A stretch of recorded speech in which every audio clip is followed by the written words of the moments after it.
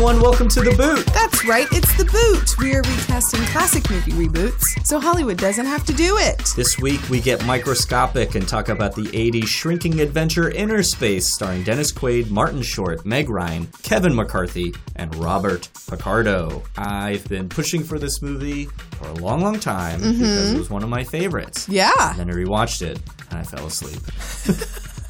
I didn't really fall asleep. I was in a mood, and I was just like, I don't know. But I think there's a great kernel of a story in this one. Should we process this? I think so. This is Brian's therapy, just being like, I used to love it, now. I thought this was a fun romp. Yeah, it is. I really enjoyed it myself. It was just so strange. It was like someone had suddenly shoved a white-hot sewing needle through the pupil of my eye. Oh, God. You stand up now, Jack. What is this? Did Bugs just stand up? What's going on here? This can't be. I'm in a man. I'm in a strange man. I'll be a son of a bitch. I'm in a strange man, surrounded by strangers in a strange room. You know, I was a little negative in the intro. I just I don't know why, but so it took me a couple days to watch this movie. I kept falling out of it, and I think maybe I was just on my phone. But there's some tremendous performances from three of Hollywood's best. I'm starting to believe. So we recast Dennis Quaid in Dragonheart. And we spent a lot of time talking about how the director just loved Dennis Quaid and thought he was this incredible actor because he had to act against nothing to play against a dragon. And I'm really starting to believe in Dennis Quaid the same way. I'm like, he has, when you really look at his career, there have been so many times where he's just had to act by himself, and it's impressive. Inner Space, Dragonheart, The Rookie, where he's just like a pitcher on the mound for like half a movie, talking to no one. Yeah, I think it's wonderful. Also, this is a movie where he and Meg Ryan met. Yeah. So Jack Quaid owes his life to this movie. Star of Amazon's The Boys. Yeah. So come on, Jack Quaid, get it together. That's right. Thank your mom and dad for taking this job. Yeah. Guys, welcome to The Boot, movie reboot podcast where I, Brian Flynn, and my co-host Kenneth Trent take a classic Hollywood film, talk about it as if the movie was to be remade today, and recast 5 of the actors within that movie. But before we do that, we got to talk about some actual reboot news. Man, it must be the season or something like that. There's a lot of stuff here. Margot Robbie reportedly working on a Tank Girl movie reboot. Tank Girl comic book co-creator Alan Martin says Margot Robbie's Lucky Chap Entertainment is developing a movie reboot of the franchise. Tank Girl, a.k.a. Rebecca Buck, made the jump from the comics to the big screen in 1995's live-action film. In years since, however, Tank Girl has garnered a cult following thanks to its feminist themes and general sense of weirdness. So, I guess on Twitter, the creator, quote, just heard that Margot Robbie optioned the This is a really, loose rumor. Yeah. So, I mean, it makes sense. And this seems like her purview at this point. Yeah, she takes these, odd feminist characters. It's a little wacky. This feels very like Harley Quinn, which her, production company has sort of taken, ownership of and development. Have you seen the movie or read any of the comics? Tank Girl? Yeah. No. I from what I remember, it's like if Harley Quinn was in Mad Max, or if she was more of like a Mad Max type character, but kind of the same heroine. I do know her boyfriend is a kangaroo mutant man. He asked you a question, answer it. Hey, I have 2 words for you. Brush your teeth! How much did they pay you to spy on us? $2.15. Shut up. So yeah, okay. Let's move on to a brighter rumor. Truly more important news. Right. Brendan Fraser is all in for another Mummy movie if it has the essential ingredient. What is that ingredient, you ask? Fun. Fun. He said, quote, I know it's hard to make that movie. I tried to do it 3 times, and the essential ingredient is fun. You got to remember to have fun. So if there's a fun way to approach it again, I'm all in. Here's the thing. It's The Mummy. Reboot successfully in 1999, spawned 2 sequels, incredible piece of cinematic achievement, and one of my favorite movies of all time. Then they decided to try to do it again once the Dark Universe expanded with Tom Cruise in 2017. That did not work in any way, shape, or form. Nope. And so now at the Fan Expo Canada, people were curious. Brendan Fraser, would you do another Mummy movie? Would that be something you'd like to see? And apparently his response was met with uproarious applause. And so he was like, well, Universal, if you want to do it, let's do it. He had a condition, though, which is that Rachel Weisz has to come back. Yes.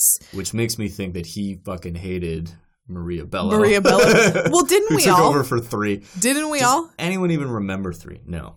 A little bit. Weirdly, I read this, and I know it's just like old actor talks about reprising role kind of rumor. Universal.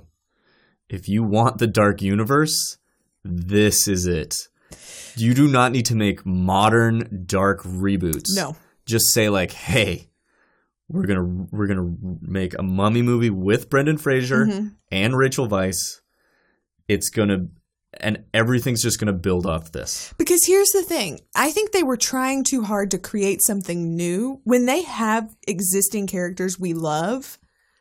And so trying to introduce Tom Cruise and Annabelle Wallis into the world, and then throwing in Russell Crowe, Johnny Depp. You don't need Russell. Benicio? Was Benicio going to be part? Because The Wolfman came out a year before. I don't know if that was part of it or not. But yeah, I don't technically know if that Wolfman counts. They've totally botched the Dark Universe. And here's the thing. Something, and I don't know if people are in my corner, but something I would watch is don't try to bring in like Dr. Jekyll to tie the Dark Universe together. No. We have characters. We have Evie Carnahan, who is an Egyptologist. She works for the British Museum. Bring this woman in. She's got knowledge. Let's set the whole thing around the O'Connells and their son. Yeah. Like, why not have them, like, grandfather in the next generation of, like, oh, we've seen some shit. Right. You were actually at Hamunaptra. Yeah, I was there. You swear? Every damn day. No, I didn't mean that. I know what you meant. I was there. Seti's place, City of the Dead. Could you tell me how to get there? You want to know? Well, yes. Do you really want to know? Yes. Then get me the hell out of here. Here's what's also hard. When the Avengers did it, when they were like, we're going to do something that no one's ever done, we're going to take these 6 separate characters from 4 different franchises, we're going to put them in one movie. It was an event. It was like, let's see if this works or not. And it worked. Gangbusters. And then they just light speeded ahead, and everyone is playing catch up. And so now when you do it, it feels so contrived now that it's like, I don't even know how you're going to get into this. Like, we saw DC fail. We saw the Dark Universe fail. Yeah. Like, Star Wars is kind of puttering because they're like, let's expand. And then people are like, no, this is not the same. This is scripture. Wow. So I don't know. It weirdly is. Don't get me started. I could write a whole doctrine about how new Star Wars is basically Martin Luther's reformation of Christianity. I'm just saying, Dwayne "The Rock" Johnson owes his acting career to The Mummy Returns. Yes, he does. And not to say that he wouldn't have become a star, but this is in our universe, in real universe. In the actual world we live in, his first acting job was The Mummy Returns. Scorpion King. Well, as the Scorpion King. And just for the listener's information, not for you. I know that you're well versed. I could literally talk about how much I love this movie. I could write a dissertation. I could recite this movie front and back. Let's go back to school. You wrote your paper on The Mummy. Emmy's what's her face, and okay. That's all the news that we. That's it. Let's just stop. Really We've talked about Brendan Fraser, so we're done for this week. All right, you ready to do this? Yeah, let's do it, guys. This is our reboot of Inner Space. I want you to listen to me, and I want you to listen good. All right? Yes. Because we're in this together, and we got to help each other out. You don't work at the lab, do you? Lab? No, I work at Safeway. And you don't know anything about the experiment? What experiment? Oh, God. The miniaturization experiment. No. All right. Jack, my name is Lieutenant Tuck Pendleton. I've been miniaturized. I was supposed to be injected into the body of a laboratory rabbit, and somehow I got inside you instead. What do you mean somehow? How? All I know is I was inside a syringe, and now I'm inside you. I feel like this movie was meant to launch some weird kind of like James Bond-esque comedy adventure series. Well, maybe series?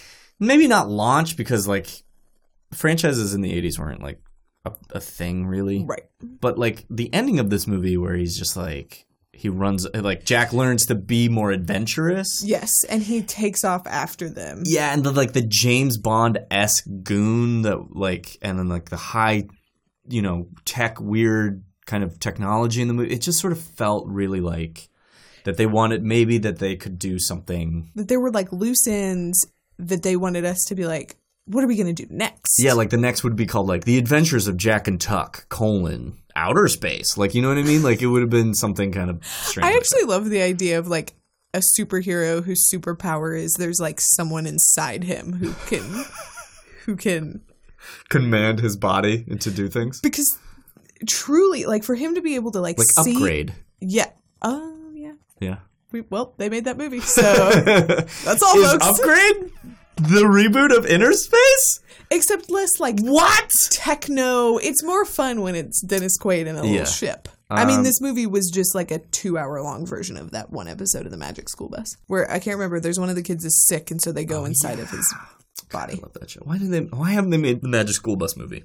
You couldn't ever do it justice. Nobody can play Miss Frizzle. Dare we? I mean, Amy Adams would try. Adams would try. Ellie Kemper? That would be okay. Maybe. All right, that ain't this episode. This episode is Inner Space, the 1987 shrinking action comedy directed by Joe Dante, director of such movies as Gremlins and Small Soldiers. Oh, I love Small Soldiers. Not Gremlins 2, guys. If you want to know who made Gremlins 2, Hollywood from fucking Mannequin. Check out last week's episode, guys. You rewrote that movie. Inner Space stars Dennis Quaid as Lieutenant Tuck Pendleton, Martin Short as shopping grocer Jack Putter, Meg Ryan as reporter Lydia Mac. I don't know why you're giving everyone's jobs. I don't either. It just doesn't feel fair that Tuck gets a title. Meg Ryan as Lydia Maxwell, Kevin McCarthy as Victor Eugene Scrimshaw, and Robert Picardo as the cowboy. Yeah, I really wanted to do this for a long time. I remember watching this movie as a kid and thinking it was like an incredible movie that like no one really knew about or like thought about. And when I told people that we were doing this, they were like, what is it? And I had to explain that Dennis Quaid gets into a ship and they shrink it down, and then accidentally that ship gets into Martin Short and he can control his body, and Martin Short and has to team up with Dennis Quaid's girlfriend, played by Meg Ryan, and it's like weird, and they were like, we've never seen it. But that's what this movie is. Yeah, I did realize that this movie is quite the inspiration for the original Ant-Man movie. It's set in the same city. It's a lot of like heist kind of aspects to it. Shrinking doesn't get enough credit in Hollywood. Right. But only one person, well, two people shrink in this movie, and then that man is injected inside another man, which is just so meta in a lot of ways that Ant-Man never really went to, I feel like.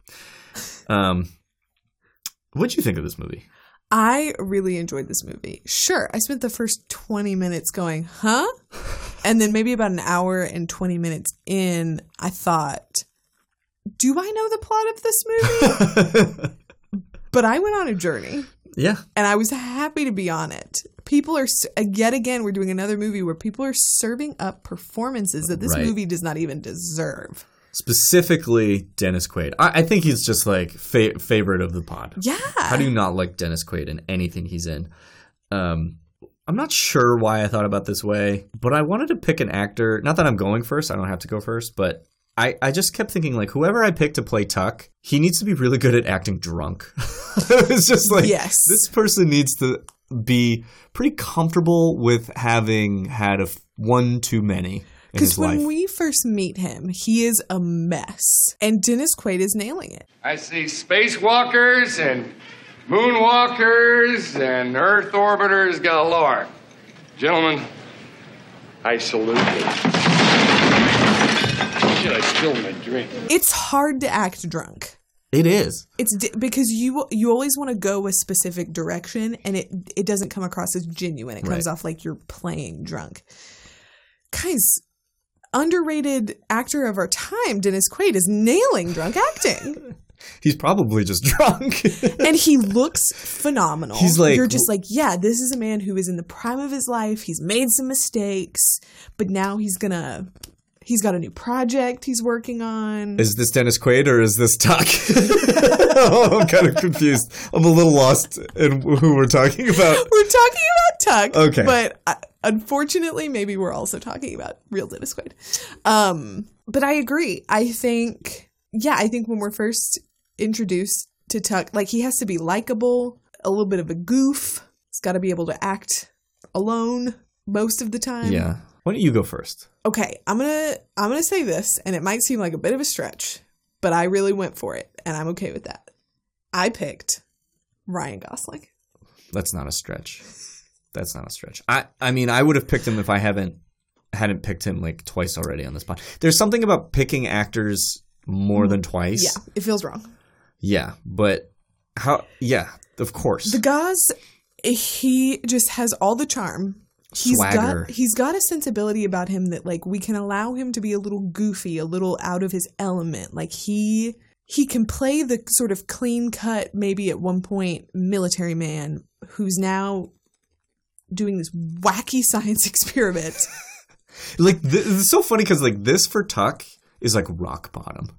But he's like literally working at like the Rand Corporation or like some crazy like bleeding edge think tank. Wild because all the scientists keep talking about it like, well, he's the only one who was crazy enough to do it. But there's also a competing lab who's trying to do this. Would it really be this case that they would be like, well, we just found this guy and he's a little nutso? Wouldn't people be like dying to like try it out? I'm sure that, yeah, there's always going to be a plethora of insane people who want to, like, there are people who've signed up to go to Mars, like one-way trips to Mars. One-way trips? Yeah. And people were like, yeah, let's do it. Wow. And I'm like, I never really thought about that as an option. The chances of you, think about it. It's like the chances of making it are slim, but then also like once you get there, you can't come home. Yeah. I don't want to get dark on the pod, but like I don't think those people would last that long. I think they would go crazy. Like they just live in a bubble and then have to wear a spacesuit for the rest of their lives with like 30 strangers that they've just met. Like that's a gamble no one should take. That's a sitcom I would watch. Oh, all right. Let's write it. Inside the Mars bubble. Yeah. Buble. All right. That's a great pick. I love the Gaz. I think you're right. Like, I think Tuck has such an arrogance, but also he's like hurting over the loss of Lydia and his life. Something I didn't understand is like, why did they break up? Because there was like, she was so sexually into him, but then he was such a fuck up that she had to leave him. I guess that's enough. Well, like, the beginning of the movie is kind of confusing because he's drunk and she's, I'm assuming, just at this event as, like, a reporter. But she sort of finds him and is like, okay, I'll make sure you get home. But then he asks her to stay and she does. And then the next morning is, like, out before he can even get dressed. Like, I've made a huge mistake. I don't know what I'm doing. And I'm like, I mean, maybe it's just that he's not who he once was and the alcohol has created distance, but it's a weird place to start them off as characters because I don't know that I get a feeling of how close they really were. Look, I know you're crazy about me. I mean, look, in a week or two, I'm going to call you. You're going to call me. We're going to be back together again. No, we won't. It just hurts me too much to be with you. Like, why she loves him is never really mentioned. Why she leaves him is just kind of implied that he's a drunk and he can't get his shit together. So So it was a little confusing. But, I mean, if you put Ryan Gosling in that role, you're just like, yeah, I get why she's just madly in love with him. Like, obviously. You didn't get that with Dennis Quaid? I mean, yeah, I did. I mean, there's a kind raw of like magnetism. there's like a roguish quality to him, like that you're gonna be like, this is the guy that we're gonna kind of root for. Your choice kind of blows my choice out of the water. I think my choice is really good. I picked Armie Hammer. I think he can kind of do kind of the same stuff that Mr. Gosling can. I think Ryan Gosling is just a little more popular and has had a better track record, maybe with big budget kind of action adventures. But I think he can like do the kind of same. Yeah. Wild, drunk, sort of trying to reform. It is really interesting taking someone who is such a large physical presence and making him small for the whole movie. Yeah. And act by himself for most of the... I would also love it if as a piece of comedy, he was just like too large for the spaceship. Like he's like I have to get out. His knees are at his ears and he's just like... Like that's hilarious. Like the scientist designed it for like nerdy bodies, and then here comes this like fucking flight school jet fighter pilot. What does he say in the Social Network where he's like, I'm 6'2", 220 and there's two of me. Yeah. I almost said that's a good pick, but I picked him. Just praise yourself for a minute. Brian, you did good. So here's the problem. It's hard. Martin Short really has a quality that makes you really like his character. Really like his character. You root for him. It's in his face. Like he has a very, like there's moments where he's like, he's a very manic guy. He's a hypochondriac. But then when he's finally able to calm himself and be at peace, he really just seems like a guy who just like wants to be okay. And that's not an easy quality to get while also being the manic, like crazy Martin Short. All that, physical comedy. I don't think I even came close to picking anyone kind of like Martin Short. Okay. But I picked an actor who plays a very similar character to Jack in a show I love, and I recently watched him in a movie, and I just think he's a great actor, and he should be in something like this, like an action adventure, like blockbuster thing. Okay. I picked William Jackson Harper of The Good Place. Yeah. And Midsommar. Is it Midsommar or Midsummer? I think... Because like I sound like an asshole when I say Midsommar. I think Ari Aster would have us believe it's Midsommar, but I think we're fine saying Midsummer. But you know, his character on The Good Place, Chidi on The Good Place, is... I think that's just what's in my craw. Is like, that's Jack. And he may not be as like physically manic as Martin Short is at times.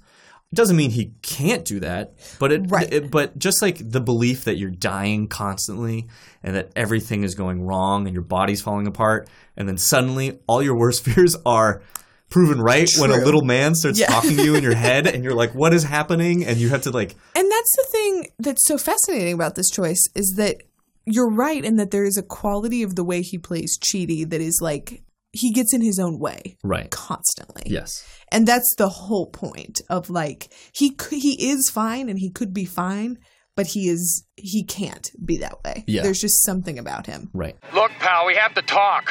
No, we don't. Don't what? Don't have to talk. Yes, we do. We do? Do what? Have to talk. Not unless you want to. I'm in here, inside you, inside your body. Oh, God. Somebody help me! I'm possessed! So yeah, it wouldn't be exactly the same, but I think it would be. Now I'm thinking about him and Armie Hammer, like Armie Hammer being inside him. You know? I didn't think about this episode in terms of just like comical sexual innuendos that were just, or double entendres that we would make throughout it, but who did you pick? So I picked someone who I know has great chemistry with Ryan Gosling, and so I think their comedy would be great together. And someone who I think does really great physical comedy, but also has the capability of playing a character that would ultimately... Because there are just so many moments where we feel kind of bad for Jack. Like, especially when we sort of get around to the idea... Which I didn't love this aspect, but it does sort of lend itself to making him sympathetic. Like when we kind of realize that he sees Meg Ryan and he's like, oh, like I see what like Tuck sees in her, and like I'm receiving attention from her because Tuck is inside me. And you get that sort of, like, there's just like a sad, sweet quality of like, he just kind of wishes he could have this kind of relationship that Tuck has wasted. Which I don't necessarily think we need the romantic relationship, because I was like, this just complicates everything. Because then once Tuck comes out, he's at their wedding, and then he's still just sort of standing there longingly. Yeah. Anyway. You didn't like the Cyrano de Bergerac kind of quality to their relationship? Where it's, like you said, like, Jack is, it's sort of the reversal of Cyrano, where it's like, the cool guy is telling the nerd what to do. Yes. And then the nerd realizes how he could be as cool as Jack. It's not, there's really nothing different between them except Jack's confidence in himself. Yes. He had it inside him all along. Yes. I do agree with you that there's no outlet for Jack to then, like, experience that with someone. What's great is that he does realize that this other woman that he works with at the store is, he's like, I don't know, like, I'm not really interested in you, so I don't know why I was trying to, like, go out with you. Yeah. And him coming to realize, like, that is a great realization of, like, I was just seeking companionship, but you're trash, so bye. Yeah, but also just, there's a true wackiness that this person has to bring, because, like, when he goes back to his doctor and he's like, I think I'm, like, possessed by a demon. And his doctor's like, well, it's definitely not demons, because demons talk through you, not to you. I don't know why, but that killed me. Okay, so for my Jack, I picked Kate McKinnon. Oh. I'm just thinking of that sketch they did together. See, here's the thing. Every time Ryan Gosling has hosted SNL, especially in the past, like, couple of years, I feel like I've so enjoyed his back and forth with her, because she truly is one of those people that it's hard to get her to break. She's very committed. And so the joy of watching them together is that, like, he's a fish out of water in this scenario. Yeah. And so I really love that being sort of where I see them coming from. That's funny. Look, Lydia, you're just going to have to trust me, okay? Because there's not a lot of time for explanations. We only have till 9 o'clock tomorrow morning. That's good. 9 o'clock tomorrow morning? Can't we negotiate for more time? No. Well, then where is he? Where are they keeping him? Where? Yeah. Close by. You know, in the area, in the immediate area, vicinity. I think that's a great choice. And I do think that that's, like, a partnership that we would want to see on screen is, like, how do we take one of the biggest movie stars on planet Earth, shove him into a little bubble, and have him only interact with one of the best comedians, like, off screen somewhere. But you know what I mean? Yeah. Okay. No, let's just move on. Yeah. Let's get out of here. So talented. Let's move on to Lydia, played by Meg Ryan. Was this her first movie? No, I couldn't find anything in the trivia that like where she started, but she was pretty young at this. I think so. What's funny is, like, there wasn't anything in the trivia, but I just didn't look at her normal IMDb Yeah, page. I was going to say, why would you rely on the trivia? I thought for some reason this was, like, her first movie, but it's not. She's in Top Gun, Boof, Armed and Dangerous, and then this movie. So it's one of her earlier ones, for sure. Yeah. Her hair looked like trash. It was so bad. I don't know what the style was. I feel so bad for her. It looked like wet. It was just, like, constantly wet. Yeah, it was 1987. Gel. Right. She was great, though. She was good. I had a weird question. So like, Lydia's supposed to be, like, a reporter, a job that doesn't exist today. So, or it's few and far between. The way, again, this is one of those things that I feel like movies have sustained this idea that, like, an investigative reporter just out to get her story, like, that doesn't happen. That's, like, not how things work at all. But even in this year, like, she's like, I want to be a serious reporter. I want to do the things that I report about, not, like, sit on the sidelines or whatever she says. All right, I'm going with you. Don't let her go. It's not safe. Better not, Lydia. No. Tuck used to say to me that he actually did the things that I only write about. Now I want to do the things I only write about.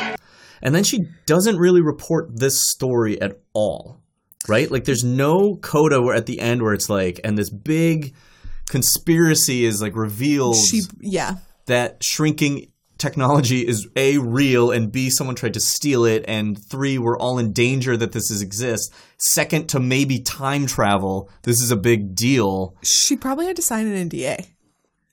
Maybe. When all this was over. Like, I have a bun in the oven and I need to get married now. Which is something that I'm also like, why did she get married? Like, why? They have a lot of problems. See, again, we, like with Mannequin, there is a wedding at the end of this movie, and it feels crazy. It does. Anyways, so I think Lydia needs more of a purpose. Mm-hmm.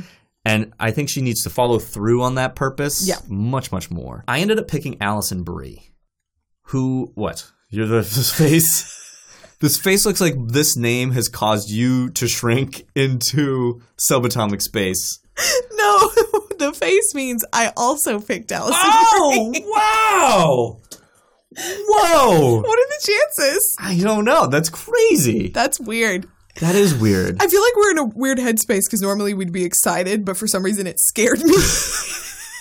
Your face looked like I just told you that I now believe magic is real, and I've become a practicing wizard. You magic is real. Brian, what are you trying to say? Magic is real. Touche. No, I don't know why I reacted like that. I got scared. I think I got genuinely frightened. I was like, you can hear my thoughts. But she's perfect for this. She's perfect for this. This is exactly what we want to see. I mean, she's crushing it on Glow. Mm-hmm. What is her movie career, though? Like, she did that weird Friends with Benefit or whatever that movie was called. Yeah, she's not like a leading lady in the way that she could be, but she's been very prominent on television. Right. And there's something so right about this because you're right in that she can't be a comedian to match all the other comedy happening. Mm-hmm. But what she should be is able to carry the tone. So in moments where like, there's like that scene where when the cowboy is like transforming back into Martin Short and it happens. And at the end of it all, when like Martin Short is standing there, she's just like, huh. Like everybody is like shocked and she's just like, oh, that's what, there's like little things where I'm like, exactly, like Meg Ryan knew exactly how to play it. Like she knew how to take command of all these things where she's like following the cowboy and this is her goal. Like she's been following the story forever. But then other stuff happens, like she gets handed like a gun and she's trying to hold it and it just looks so funny. The other thing about this character is that like they also have to be able to hit those like emotional beats, like with the love story and then like maybe not in your version, but like the love triangle. And then another moment that maybe I missed it, but does she know she's pregnant? Does Tuck ever tell her she's pregnant? Because the scene where Tuck sees his own child is like amazing. That's an amazing piece of cinema that like that's like a great story moment. Right. For something so wacky like this. It's like a guy who's so irresponsible gets on this weird adventure where he meets his unborn child but we don't profoundly changes from that moment. Yeah, but we don't see the moment where he tells her. I'm in Lydia.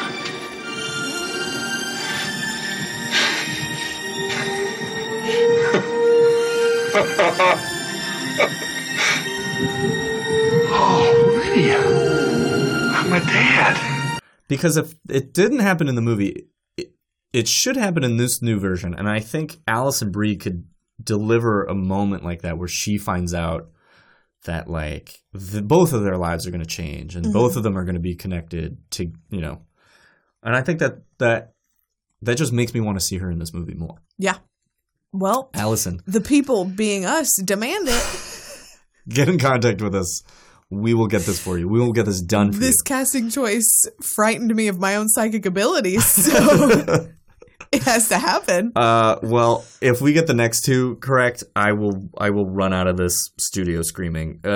Let's move on to Victor Eugene Scrimshaw, played by Kevin McCarthy. Kind of like a typical 80s businessman villain. 100%. And this is another thing that, I mean, maybe I mentioned this earlier, but this is another thing that Ant-Man straight up stole, is like an evil businessman who wants to use the technology for nefarious reasons. Yeah. But he's right. Like, everyone should be stealing shrinking technology.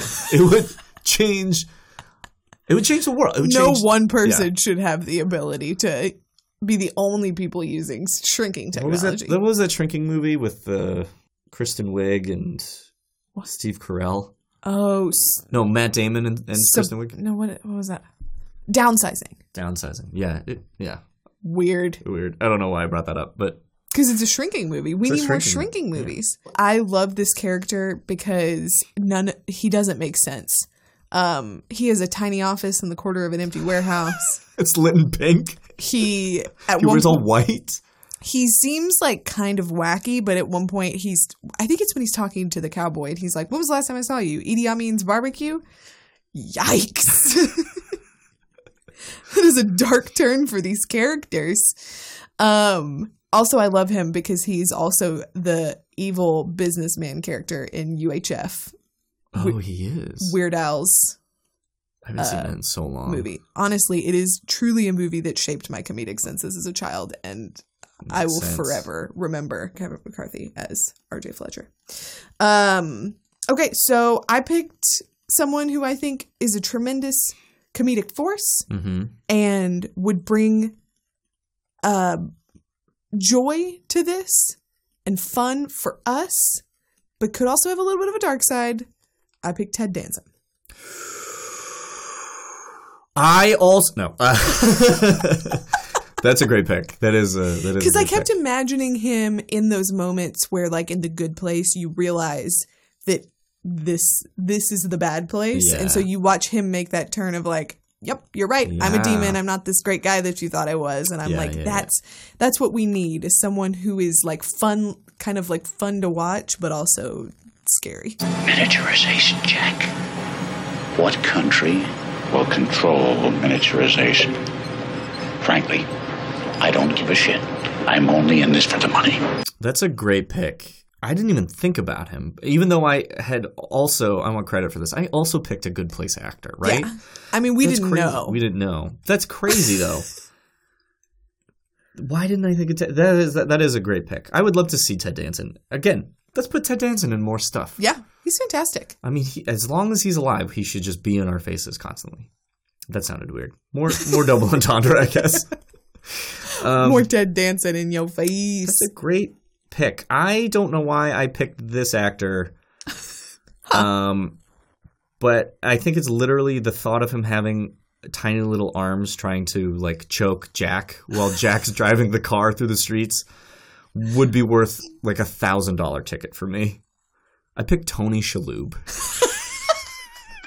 Can't handle that. I didn't think of anyone else. I just was like, who is like a funny guy, character actor? And I was just like, Shalhoub. Fuck it. Tony motherfucking Shalhoub. Oh my gosh. The jewel of Lebanon. Oh my word. I even forgot about the part in the movie where they go down to 50% size. And they're so tiny. There's a phone. Oh, thank God. So what? All my pocket change is shrunk. Well, use your credit card, Victor. You do have one, don't you? All big men have credit cards. Yeah. It's so funny. Yeah, I would watch Tony Shalhoub be half his size. Just Tony Shalhoub in like forced perspective shots trying to like frantically get the shrinking technology back. Man. Wow, why have we recast Tony Shalhoub as anyone on this? I don't think I have. What's wrong with us? I don't know. Wow. I'm sorry, Mr. Shalhoub, that we have put you off for so long. It's been 78 episodes without Shalhoub. Oh, wow. I think we recast Shalhoub's character, maybe, but we never cast him as anything. We're now in a post-Shalhoub world. We should pop champagne. We're going to refer to this timeline as before Shalhoub and after Shalhoub. Okay. Well, I think we both did great on this. Should we move on to the cowboy? The cowboy. Craziest character.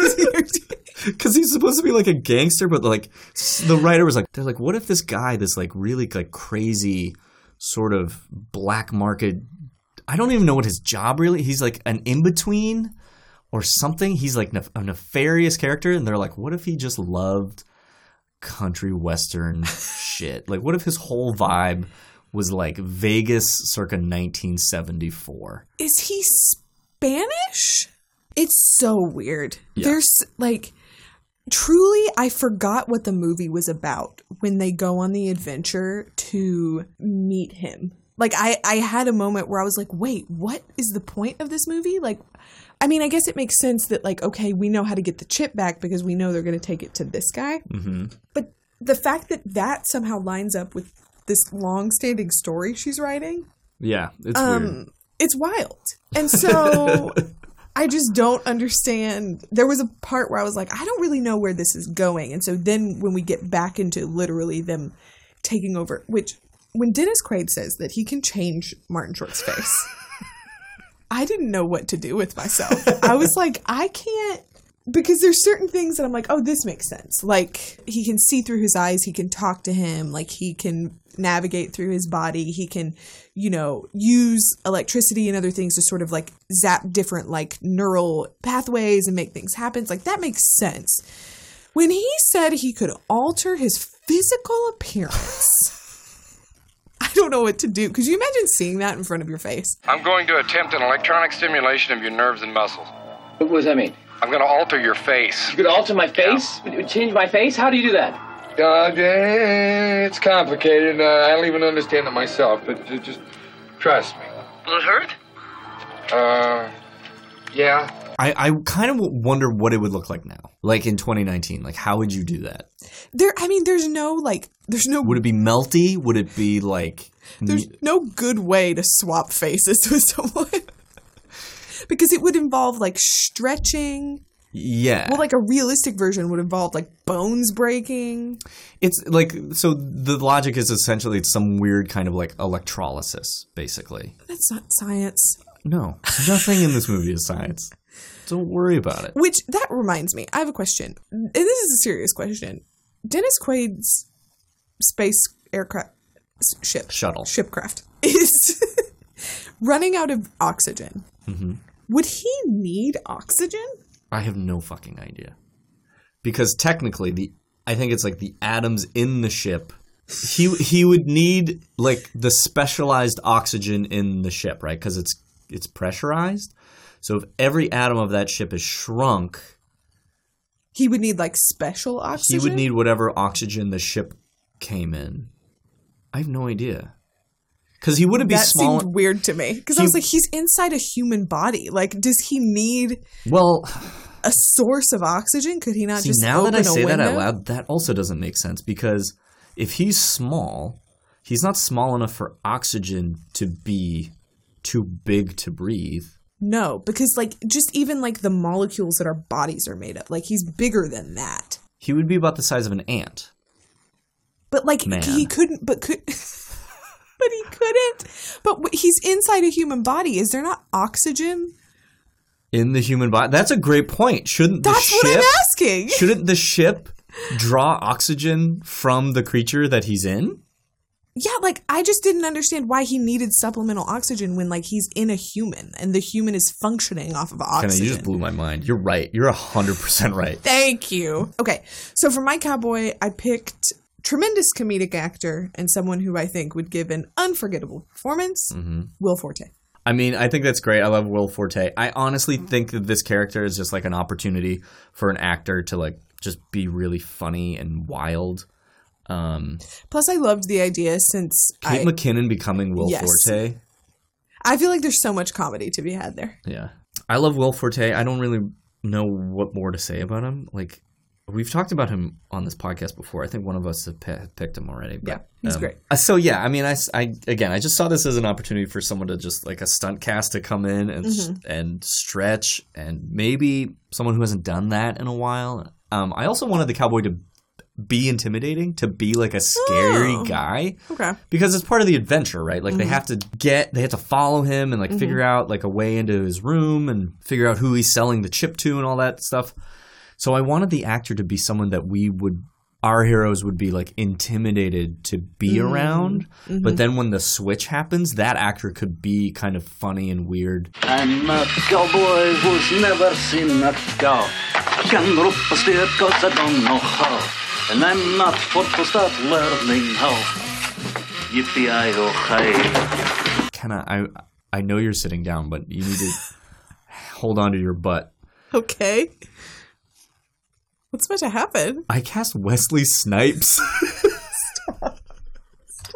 I picked Wesley motherfucking Snipes.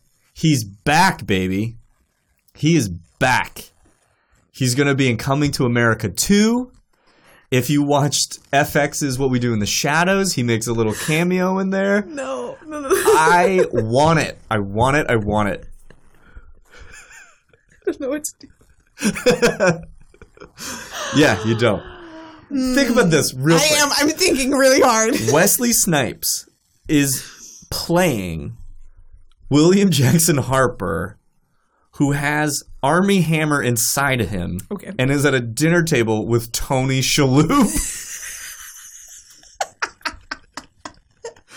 There are so many levels. This is a $5,000 ticket movie. You know you would watch this. You know you would. There are so many levels.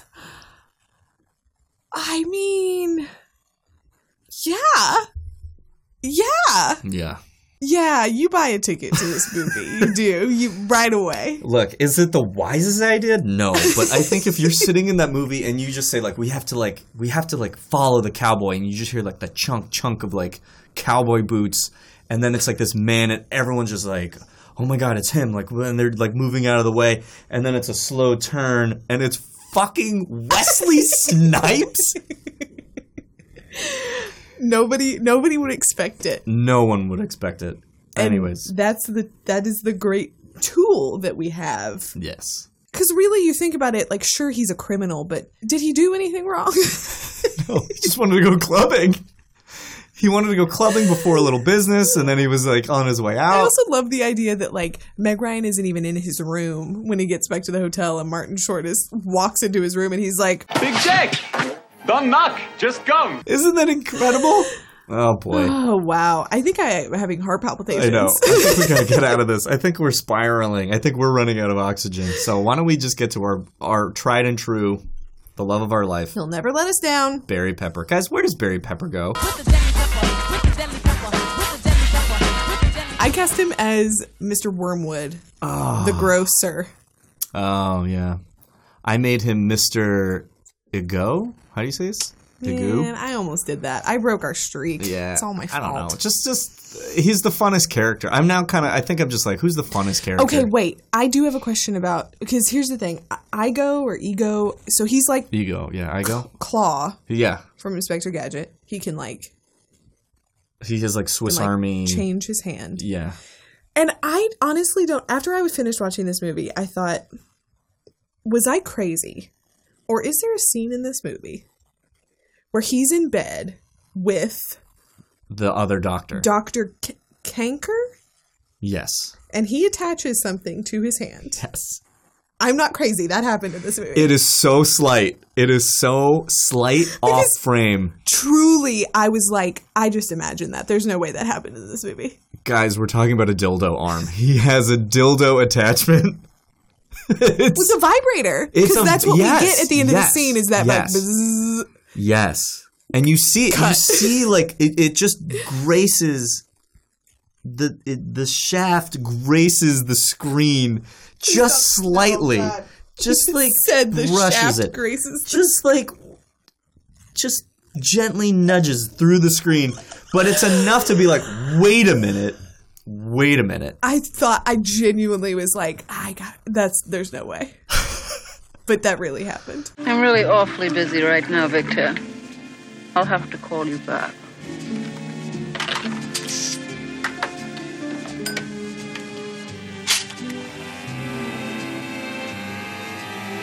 That guy died in a stomach. That's crazy. That probably was his last thought. I'll never again attach it to my hand. And then acid bath. I think my biggest question about this movie is that there's a part in the movie where Jack kisses Lydia. Mm-hmm.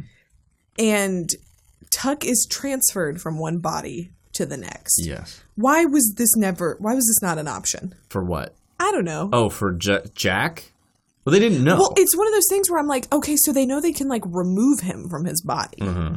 Why didn't he just be and come to my mouth and I will spit you out? And I'll let you out, yeah. And I'll carry you around. I think because, one, it's better to have Tuck, if you're Jack, it's better to have you in Jack's body so that Tuck can do all the crazy stuff for Jack, as opposed to Jack just spitting Tuck out into a little cup and then like running around with a cup. But you're right. It doesn't really make sense. Truly something that warmed my heart was the moment where Martin Short like punches the guy or like hits him, and he's like, he realizes that he did it himself. Yeah. And then the guy gets up and he's like, oh, crap. That was just really, that's what this movie's all about. Yeah. Let me ask you, do you think we should make this movie again? Yeah. I do too. I think there's potential here. Like I said, we make like 4,000 time travel movies a year. We should make at least two more shrinking movies. Yeah. Outside of Ant-Man. For sure. I don't have any really notes, any big notes on this movie. I think this movie's really fun, but this is just one of my favorite pieces of trivia on IMDb. At 2 hours, this has the longest running time of any of Joe Dante's films, as he did not know which scenes to cut.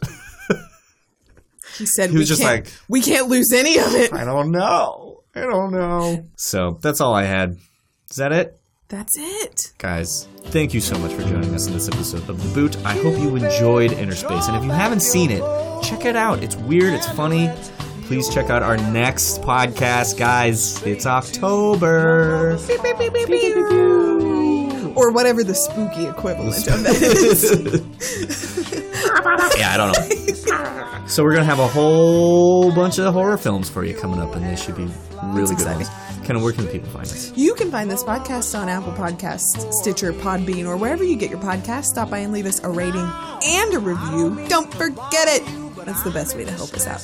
You can also now find us on Ko-fi, where you can go to make a very small donation to help us keep making this incredible podcast. Where else are you getting content like this? Nowhere else on the internet. That link is in our description and all over Twitter. Speaking of Twitter, you can also find us on social media at The Boot Podcast on Twitter and at Boot Podcast on Instagram, or you can find us separately because I'm in a strange man in a strange world. At Flynn B and at Ken and Trent. Okay, guys, we'll see you next time. My cry and let your arrow fly straight to my lover's heart for me. Now, Cupid, if your arrow make a love stone for me, I promise I will love her until eternity. I know between the two of us her heart we can steal. Help me if you will. I hate this. Why can't we just tell her the truth? She might even believe us. No. Besides, it's humiliating being this small. What's so bad about being small? I mean, you're not going to be small forever. Play with it, pal. Don't talk to it. Who was that?